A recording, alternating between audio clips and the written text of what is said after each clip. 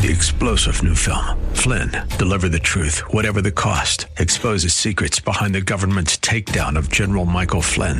Flynn knew what the intel world had been up to. He ordered the first audit of the use of contractors. This set off alarm bells. He told the truth. He was the most dangerous person for Donald Trump to hire. They had to get rid of Flynn. Flynn, deliver the truth, whatever the cost. Available now. Watch it today. Go to salemnow.com. salemnow.com. The Innovators Network. Kim McNicholas on innovation, spotlighting successful entrepreneurs, innovators, investors, and industry experts. Their stories and insights can help you become better informed, better educated, and a better investor. Your host is Emmy Award-winning anchor, reporter, and writer Kim McNicholas. Kim has been a journalist at Forbes magazine, a Fox News Channel contributor, vetted more than 3,000 startups, and has been a mentor for entrepreneurs around the globe. Now, Kim McNicholas on innovation. Welcome to the show. How do you think big when you simply don't? What a great question. You start a company, you find success initially with your product. You may be profitable, in fact, but you've plateaued. What next? How do you scale? Or let's say you start a company, you have a great product, you're not yet profitable, and you need to raise money in order to subsidize growth. Well, over the next hour, we have Aurelia Sutton to share the secrets to scaling your business. She is the founder and CEO of Montblanc Ventures, which does seed investments in early-stage startups. It also offers executive, hands-on operational support to companies that are ready to scale with go-to-market and sales, whether they're financially involved in the organization or not. Aurelia has a proven track record in helping companies to scale. She's one of the most sought-after growth strategists in all of Silicon Valley. She's helped scale a small family-owned wine business from $0 to $15 million in revenue, helped a clean tech company raise $90 million along with guiding their growth to IPO. Plus, she's driven growth in LinkedIn's sales organization, managing a global sales team and putting in place structure to limit the cost of sales without impacting effectiveness. In fact, increasing positive impact on customers. She then went on to build a vertical business of $30 million within a larger organization called Medallia, providing software for companies to scale while keeping customer feedback in the center of their decisions. And that's just to offer a few of the many highlights of her career. And she's now dedicating her time to helping as many startups as she can manage, and even more than that. I'm sure the challenge for her is to keep having to select the best companies to work with while spending time helping the largest number possible. And she's here now. Thank you so much, Aurelia, for being here. Really honored to have you. Thank you, Kim. It's a great opportunity, and it's always fun to listen to your shows. Oh, thank you. Well, we met, gosh, how many years ago? What was that, 2008, at a kiteboarding event in Maui. And what really impressed me was your ability to not only listen, but offer tangible, actionable advice. You never would hold back on offering your experience if it would help someone. And I saw this in whomever I overheard you talking with, no matter the size of the startup or how crazy the idea. And there were a lot of crazy ideas that I heard there on the beach. But you always would be real, yet you would still offer actions they could take in order to create success. I mean, that was pretty amazing. And that was over the years years and years that we've been going to this event. So pretty remarkable. Well, this was the making of an exceptional investor, Bill Tai, an exceptional professional kiter, Susie Mai. And they had this vision of doing a small community that would actually share best practice on the water, kiting, and best practice in businesses, and creating something so intimate that people could actually be themselves. And, you kind of threw a wrench in that. Like, you came in, yes. You were a journalist. You were the first ever journalist accepted to attend this event. And everybody was like, why is there a journalist joining our small party? We can't be free. We can't talk about everything here. And you know what? Soon enough, this journalist turned into like an amazing, fun person that was Kim and not the journalist. And you became sort of the attraction. You talk to everybody. You kind of make it so personable that people told them your stories, and you always respected, the business side that needed to be maybe more off air, and still made people feel great about telling their true stories. Yeah, I always believe that you have to be authentic yourself, and you have to be vulnerable yourself, and if you expect people to be vulnerable. And there was one woman that also, I think, said it best in terms of the culture of this kiteboarding group, and it was Joy Covey, who was the founding CFO of Amazon. And, she has since passed, but she's always with us. And I will always remember what she told me one day. And she said, what you do is not who you are. And that has always stuck with me. She's like, being the founding CFO of Amazon was not who I am. It's what I do. Yeah, and a lot of what people remember is how you do it. Yeah. So, you came Which in says and a lot you about actually, your character. You created around you sort of an even stronger core of people. And I remember all the pros were like helping you out and like challenging you and say, okay, she's not going to quit. We're going to have to put her on the water and make it work because she's not going to quit. No matter how much seaweed I actually ate along the way. That was a disaster. That was really bad. Or how much coral went across my legs and scraped me up. But it was good. We had those battle scars. But I mean, to onlookers, an event like this may just seem like an opportunity to have fun. But as I talk about those battle scars, as I was learning and growing in kiteboarding, there's a lot of similarities between learning to kiteboard and building a company. What are your observations? How could someone learn the lessons of building a company from experiencing the process of mastering a sport like kiteboarding? Yeah, people ask me. So, I started kite surfing in 2003. That was really early in the sport. And lately I got into a new thing, which is triathlon. I just did my first half Ironman. And seriously, my friends who know me, I'm a really bon vivant. I love, drinking, having fun. And they're like, why? Why do you do this? Like, this is torture. And I say, I just like to learn something hard and see if I can do it and kind of challenge myself until I end up being able to do it. And the real thing is that it's just like a business, like a new opportunity, like a new job or starting a company or starting to learn kite surfing. There's days where you just want to drop out. You're like, I'm going to stay on the couch. I'm done. Not going to go out there. But you know that once you're out there, it's going to happen. Yeah. You're going to do it and it's going to work out. And it's just a matter of doing the first step. Taking that first step to go on the beach and be there, be present, show up. And once you show up, everything else that's pulled you together till then is going to make it work. And I think that's exactly the same way. You show up for a race. You don't know if you're ever going to make it. And you always end up making it.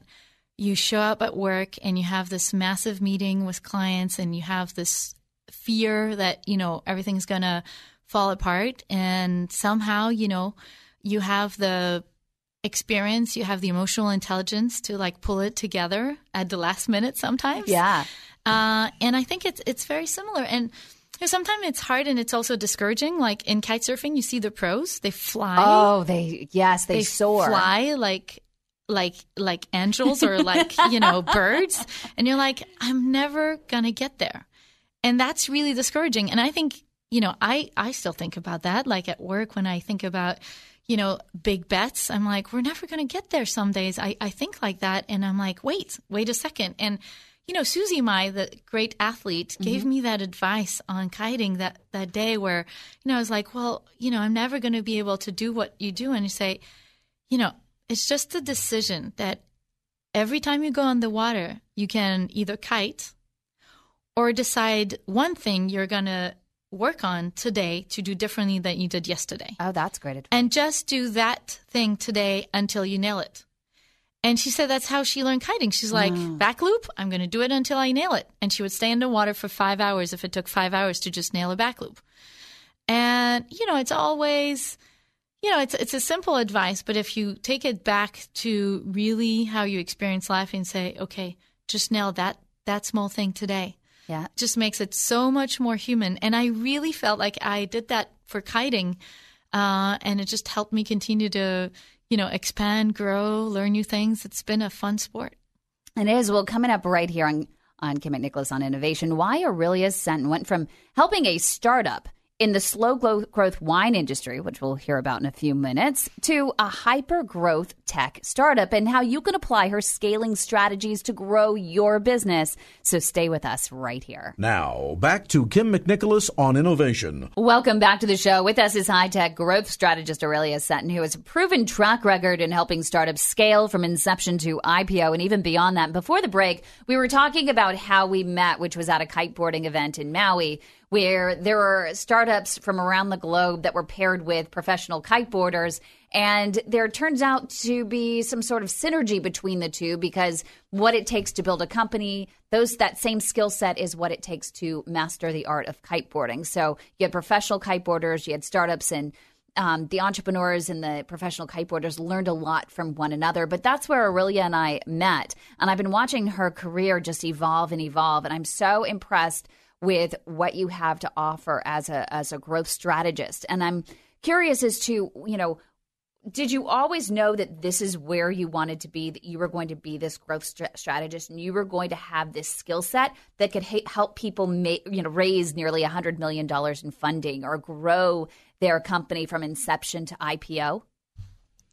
You really want a true answer, right? I want a true answer. Absolutely not. And I am very, I respect all the advice I got of knowing what you need to do in the next 5 to 10 years to be basically an inspiring leader. I really don't relate to that. I think all people have their own way of thinking about the so what. So, I mean, the way I think about it is, okay, I have a plan, and that's plan A. Mm-hmm. And if things don't go well, that's plan B. And what's most important is plan C, which is what happens if A or B work out, meaning what do I get and where does it get me, and is that aligned with what I want? And I think, that's the most important piece, is making sure that the C is actually aligned with your values, aligned with where you want to go, and actually that you're creating through your plan A or B the foundations you want. And that's enough, because I could never have imagined what I've done in my life when I was 20 or 30. And so it's an amazing journey. And the more you meet people, the more it inspires you to think bigger or differently. I believe in growth mindset. I believe that you can learn things you could never have thought about you or attaching to yourself before. And I believe in conversations. There are conversations that have changed my life. What was the most impactful conversation? The most impactful conversation? That's a good one, because I didn't prepare that. No, I think, when you're younger, maybe you can say one conversation. Like, I remember, for example, a conversation was a professor of mine that said, when I was at HEC, say, go to the U.S. Mm-hmm. And that was definitely helpful for me to think about, taking a chance on that when it was 2002. And, it wasn't obvious that going to the U.S. was a smart way to start my career. At least it wasn't as prominent than now. And but I think as you grow up, you meet many more people that have smaller influences and many more conversations that influence you. The conversation I had with Mai Tai and the small group of people that we were when, with the kiteboarding group. Yeah. And Calera was the company I was at, and we raised $90 million. We prepared for IPO. Then came 2010. We didn't go IPO. We had an amazing vision, but the market wasn't there. And we had to pivot, downside the company 3 times. I was part of the exec team. We went from 200 people to 60. It was really painful. And the advice I got then were like several conversations on trying to figure out what my next step was going to be. And, I was surrounded by entrepreneurs, and I could go back to another startup and be, part of a co-founding team. But that's when I decided that the most important thing that stuck with me is that any entrepreneur, to build a great company, needed to build a great culture, hire great people, build a set of values, and build a mission-based company. And I said, what better way to learn that at scale than go to a company that whose values I admire? And so I made a very short list of companies that I thought I could learn that from, and LinkedIn was at the top of my list. And that's how I decided to try out what it means to be doing that at scale with excellence. And that was like the booming time of LinkedIn. And look, I interviewed there. They made me a first offer and it kind of fell through, a second, a third. And I got so upset. And that took like 3 months. That the last one was, I remember sitting across the VP of that part of the organization in sales. And I just sat across, I said, look, I'm just asking for you to take a chance on me. Mm-hmm. And by that time, I was so loudly convinced and strongly convinced of what I wanted. And I asked it so clearly and with so much passion and anger that the guy literally the next day called up his division and find out the role, and I started like 3 days later. Wow. But it took 3 months for me to get that clarity and probably that voice. And I think the learning is like, you have to do that day one, right? But sometimes it takes you to go through that process. So what was it that gave you the confidence and skill set necessary to grow their global sales in a cost-effective manner? And to have the credibility within the organization, because you had to make some very tough decisions or tough recommendations. Yeah, look, it was scary. LinkedIn was an amazing place. I came in and I got to interview the best president of the sororities and fraternities of the best universities in America.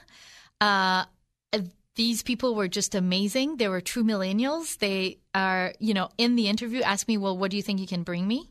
Like, if you hire me, really? What are you going to teach me?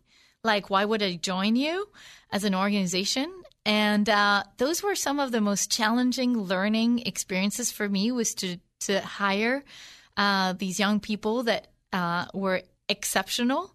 And then, the next day they're there and they're expecting training. They're expecting you to invest in them.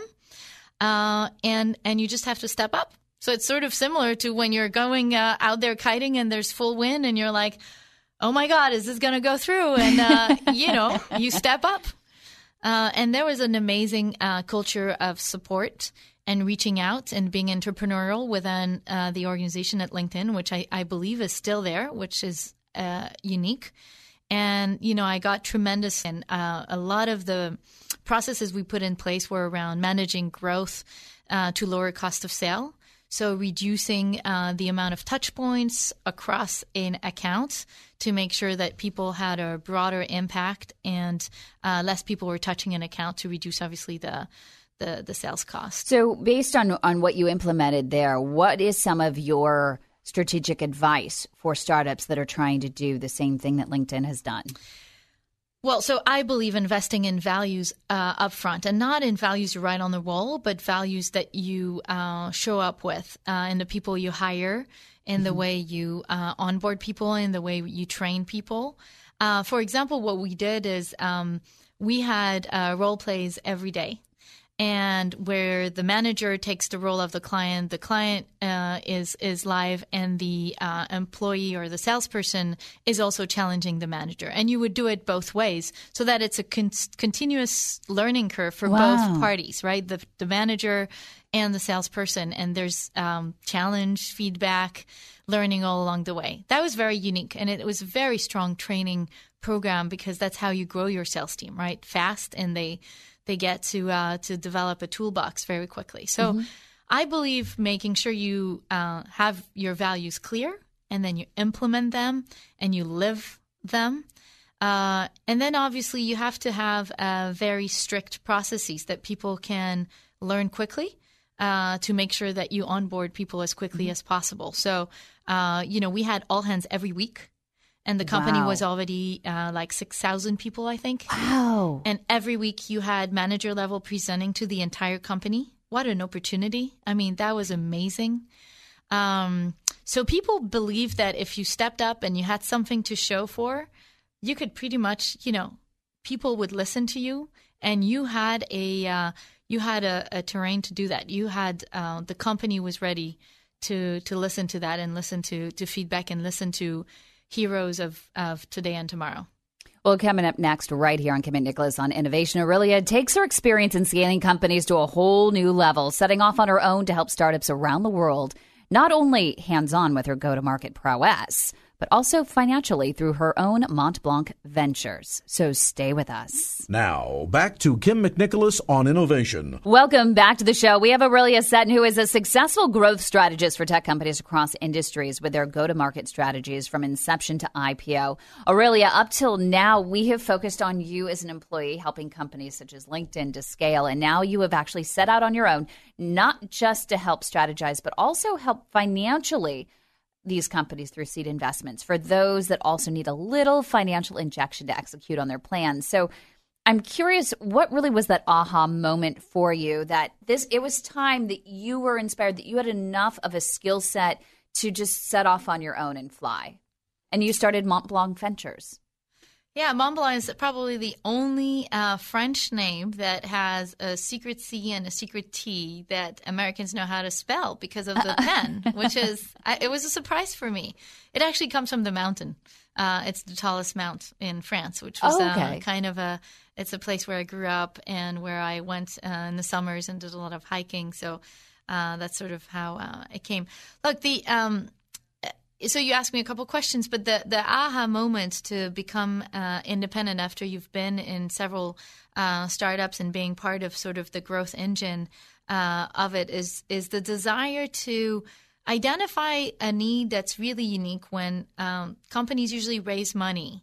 There's this very scary phase where you are changing the pace of your organization, both in terms of management style, expectation, goal setting, and sort of how you invest money and make bets.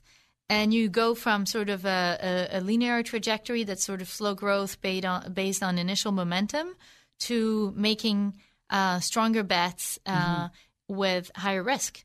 And that's what investors usually expect of you. Yeah. And that's not always something natural, hence the title of like, how do you think big when you don't? Because before you raise money, you have a different way of growing your business. Right. And the question is, should you raise money?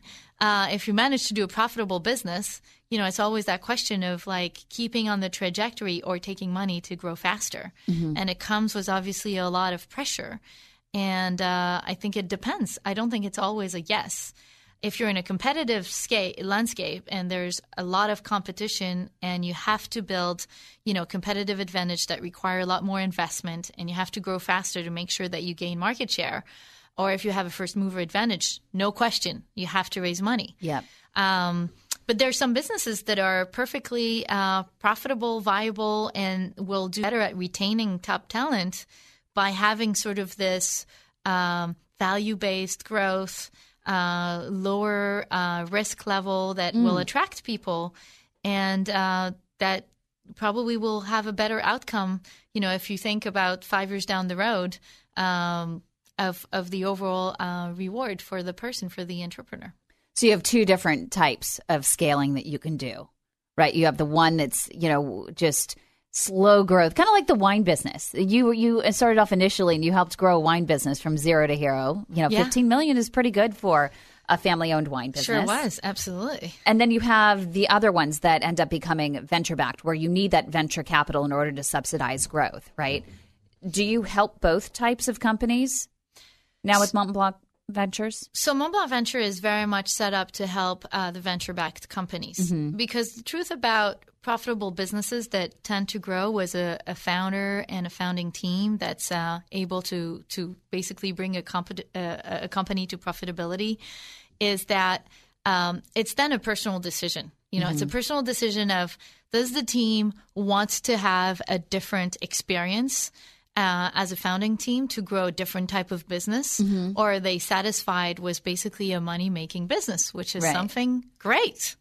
So it becomes a personal question, and it usually takes more time. Mont Blanc Ventures is really during that hockey stick expectation, which is you raise money, you need to now hire people, you need to bring a team together, you need to put in place a lot of processes, you need to reinforce kind of the foundation of why and how your customers are going to buy and continue to buy and be engaged with your product or your service. And this is when usually there's a lot of changes happening all at once. And what I've seen, and the reason I decided to go into is VCs are the ones asking for people like me to step in to bring that kind of executive support presence and that experience to usually the founding team that has been, hands-on working at it, but doesn't have maybe the distance or the perspective on what's going to make the 10X win happen. So what are your top recommendations in that position for these startups? Yeah. So the first one is actually to make sure that you understand why your customers buy. Mm-hmm. And buy and stay with your service. And I always say in the enterprise, it's not just about your customers. It's about your customers' customers, if you're going in that direction. So many people just focus on marketing to the customers, but you almost want to market to the customers' customers as well. Yeah. So, I mean, the question is how you do that, right? Mm-hmm.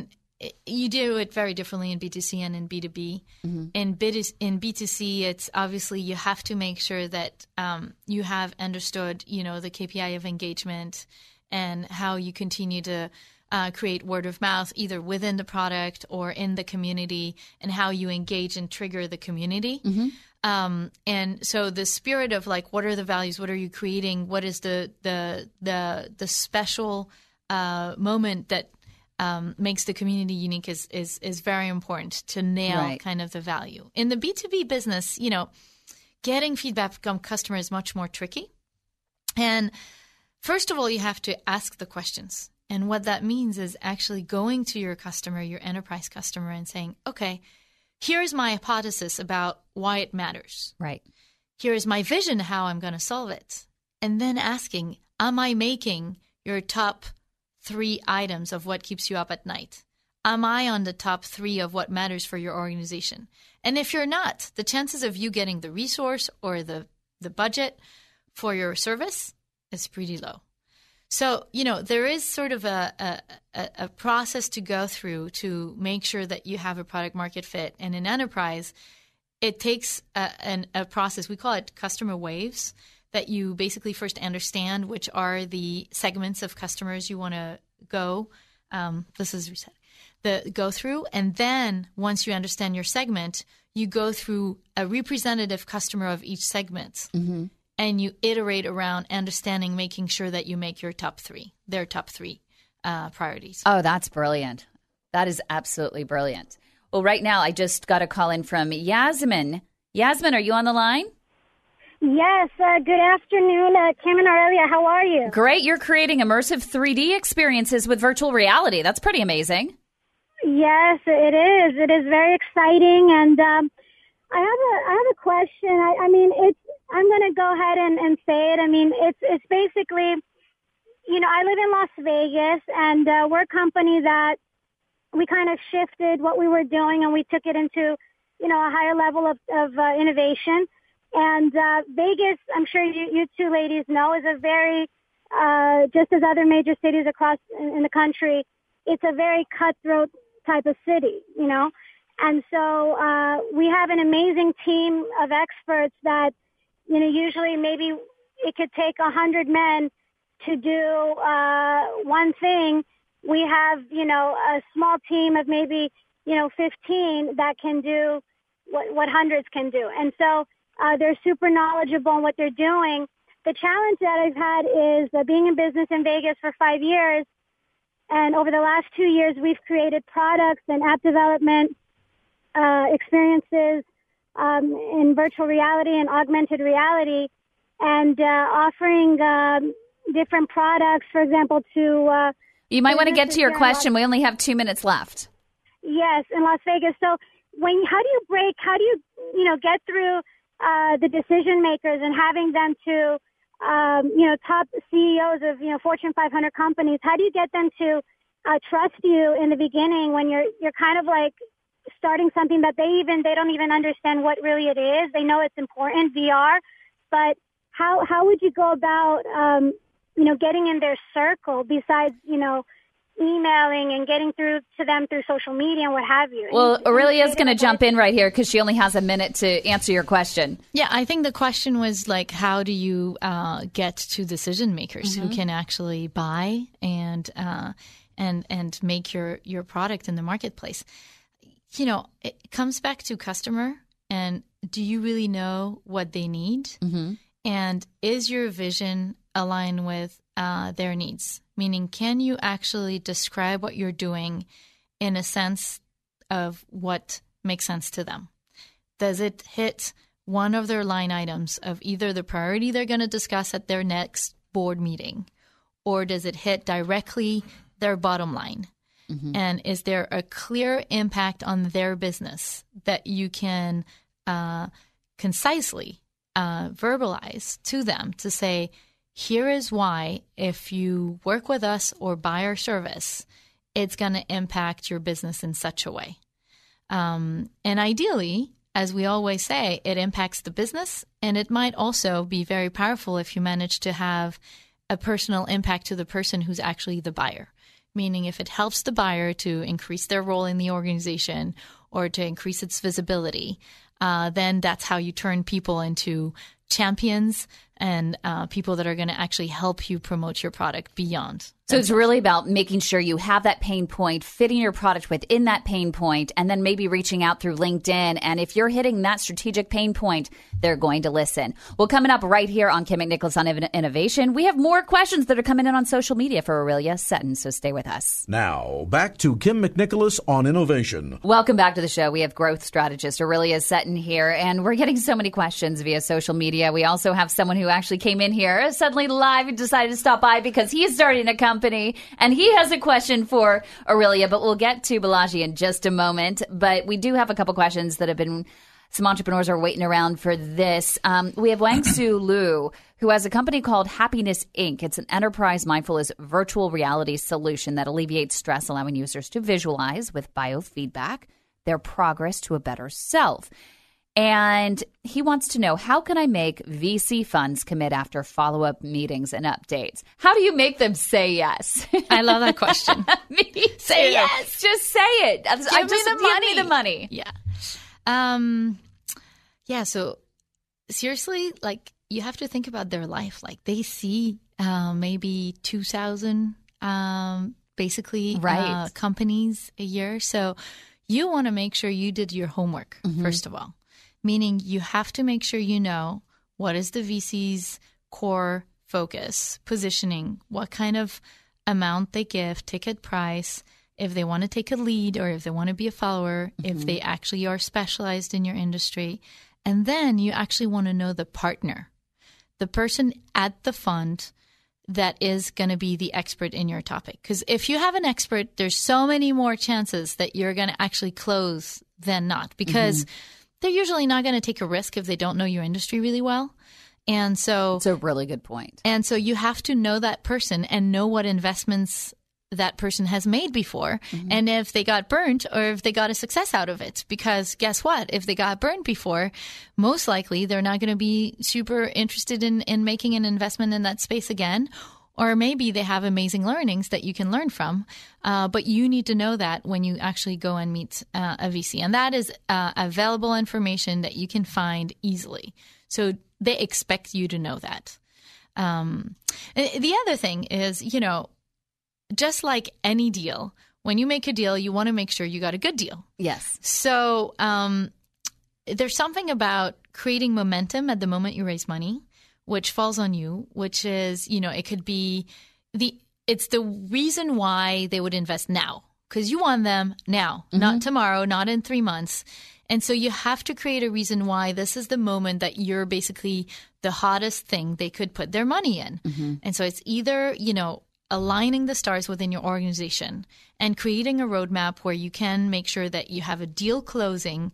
Maybe you have a conference that you're going to where you're trying to get an award, or you're doing a press release of some kind on a product release. But you have to create an alignment of stars for the right timing for you to become the hottest thing right now that they need to invest in. That's really, it is all about timing.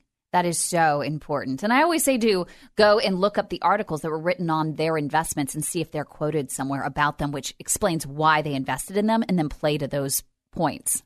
Yeah, that's a great advice too, for sure. Next up, we have Iman. He has a company called Hitsfu, which is data science for apps. And the question is, they just released their product Clairvoyance to help app developers predict and significantly improve their users' lifetime value. They had successful engagement with their first customer, and now they're looking for customers 2 and 3. And they have a large list of target companies. The question is, what tools and techniques should they use to turn those leads into customers? I love this because, like, if you have one customer and you're trying to get the second and the third one, this is it. You're trying to get product market fit. Mm-hmm. You basically don't have a product yet. It's not because you have one client. It's because you have 2 and 3 and 10. And so this is exactly what we were just talking about. This is when you go back to the one client that you have and you understand why they buy, what are they buying, what is the value it's creating for them. Mm-hmm. And you're basically packaging what you have as a product or a service as something that people are willing to pay for.